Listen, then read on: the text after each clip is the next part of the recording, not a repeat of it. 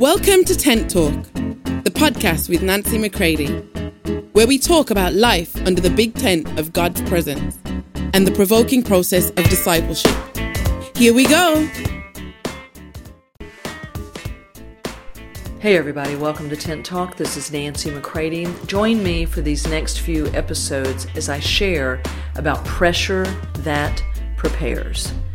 This is our time in the ordinary of our everyday. Where pressure is coming, we must allow Him to use that pressure currently to prepare us for mighty days of pressure that are to come. We will not escape pressure, but we also don't have to be controlled by that pressure. So, take a listen, and I pray that these episodes will serve your life with Him and prepare you for the days to come. I love you all.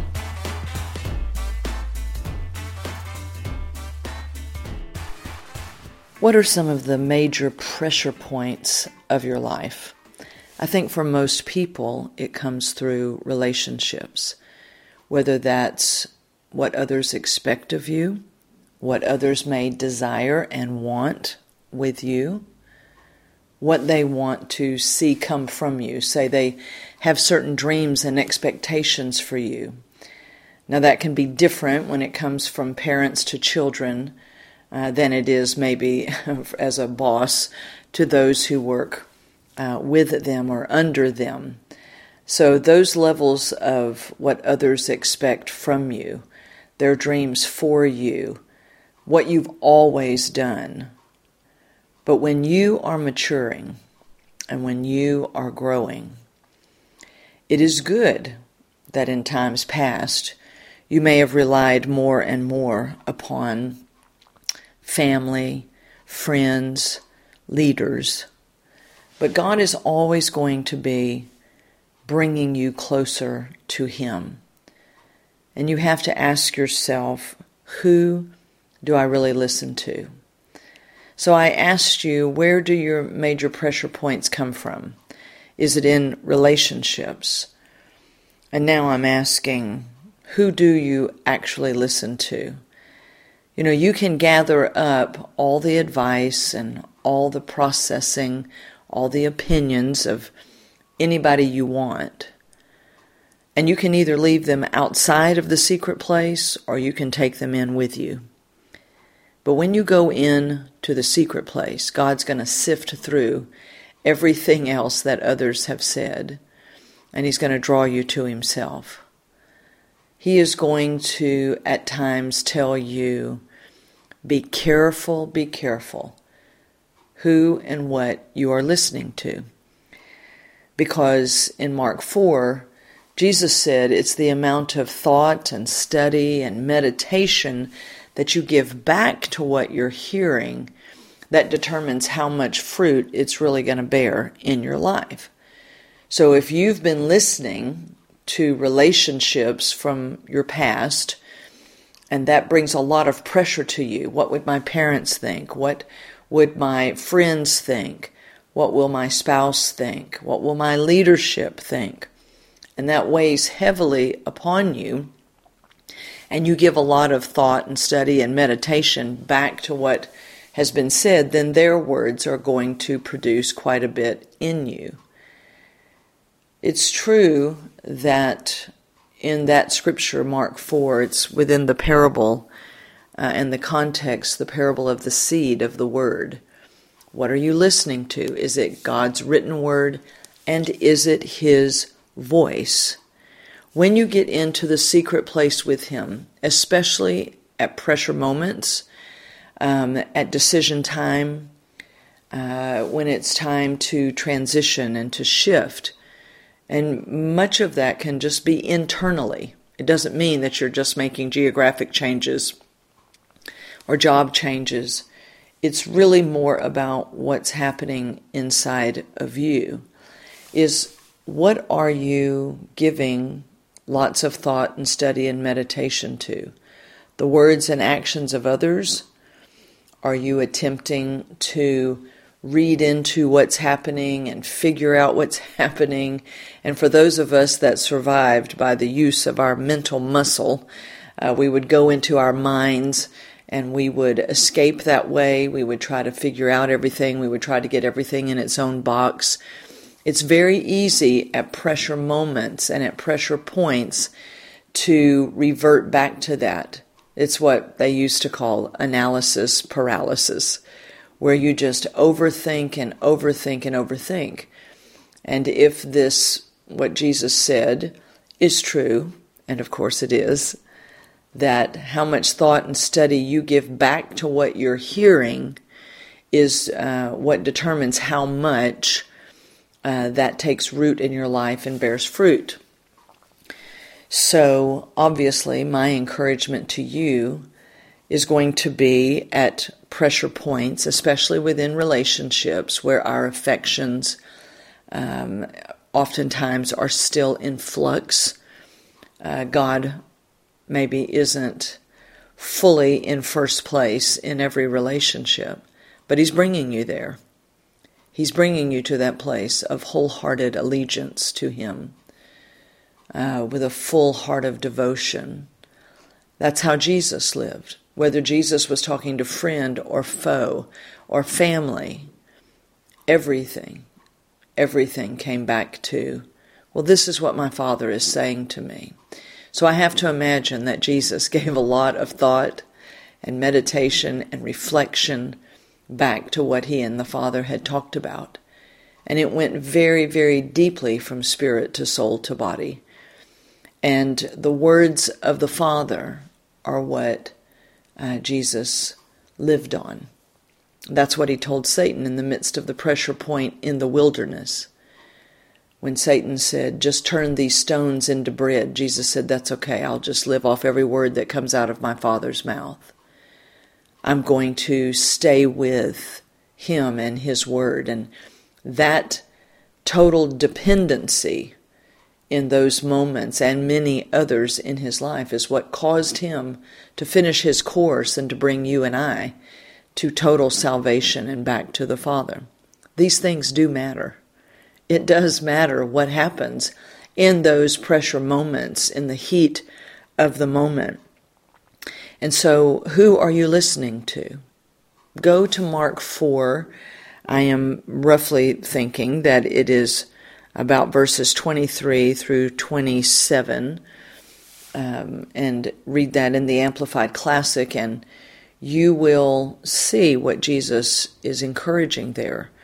You know, if you want 30, 60, or 100-fold, well then what are you giving and how much time are you giving to what is being said? The seed of God's Word is not just words on a page. It's words that have come from God Himself to you. And they will come by the Spirit and by the Word. That the Word is not meant to just be dry and have none of the Spirit upon it. They are words of spirit and life. Nor is it meant to be spirit where there is no connection to the Word of God. It is both. And it's in the down times, if you will, of what we're doing when we're not under pressure that is going to have everything to do with what you do when you're under pressure. So I've oftentimes said this statement, and I'll repeat it again. Studying for the test is not the same as taking the test. When you are studying for the test, you have your books in front of you, and you are committing certain things to memory. You are reviewing and you are repeating and you're giving lots of thought to it.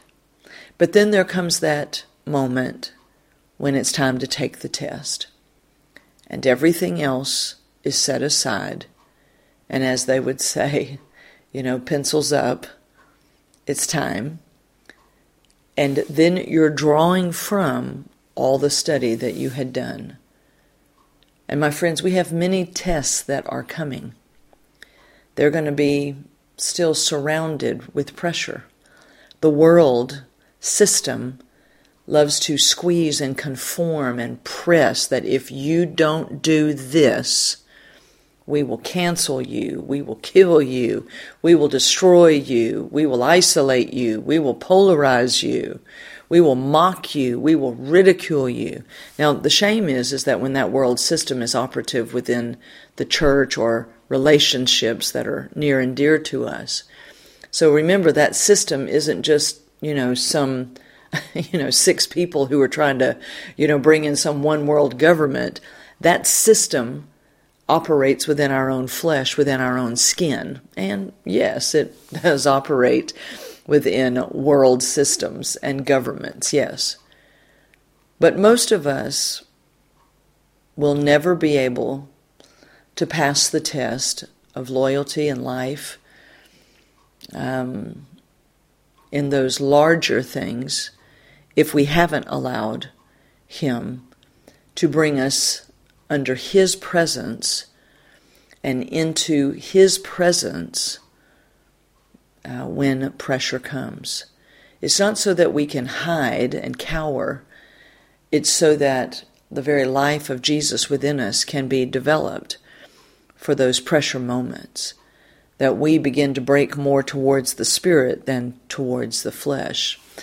I think I did a podcast on here long time ago called Panic Room or Presence Room, something along those lines. So if you think about a panic room, if you've ever seen a movie where, and usually it's a wealthy person who has built in a panic room within their home so that when danger comes or threat, they are able to run immediately into that panic room. They've got everything they need in there. They hit the button. Everything closes up around them, and they're able to stay in there and still communicate and maybe have some food and rations and different things and security screens so that they can watch what's happening in their house. And this is where they run when they are in danger. And many of us, without realizing it, this is what we've done when we've built strongholds within our own flesh, within our soul, is that we have places that we run to when we're in a panic, when we feel under threat, when we are afraid, when demands are put upon us. We run to the panic room and hit the button. Boom, all of our self-protective measures come up, and we can stay in there for days, checking things out and, watching until the coast is clear, maybe until the demand has left us, or maybe the fit that we were throwing, has gotten everybody off our back, or we went back into old addictions of coping and escapism, or we dug into our performance flesh and we came out like a superstar, and we were able to do it. And yet the anxiety and the aftermath upon those around us was pretty intense. You see, my friends, I'm encouraging you that when under pressure, the pressure that truly prepares us is pressure that finally brings us to the moment that says, I'm not running back into all my panic room strategies. I'm running into His presence. And He lives within me. I'm running into Him. He's the stronghold of my life. He will show me what is really happening. He will provide for me whatever I need. So, of course, there's much more I could say about that. But I want you to give thought and let Holy Spirit begin to reveal to you what are the pressure points of your life. What relationships do you consistently, whether it's a 10-minute conversation, or a 10-day conversation, the minute you step into it, maybe it's with authority figures, maybe it's with people that you're impressed with and therefore you become intimidated. And literally, you may have determined, I'm not going to fall for it this time. I'm not going to fall for it this time. And then you get into the conversation and you leave the conversation saying the same exact thing, which is, yes, I'll do all of that for you. Yes, I can do that, right? Or no, I could never do that. No, don't ask me to take on those new responsibilities. And then after you leave the conversation, you're like, why did I do that again? Because you see, not only is there the place of making, these decisions, it's when you get in that atmosphere, there's something that it triggers within you. that it's almost like you can be watching yourself have an out-of-body experience.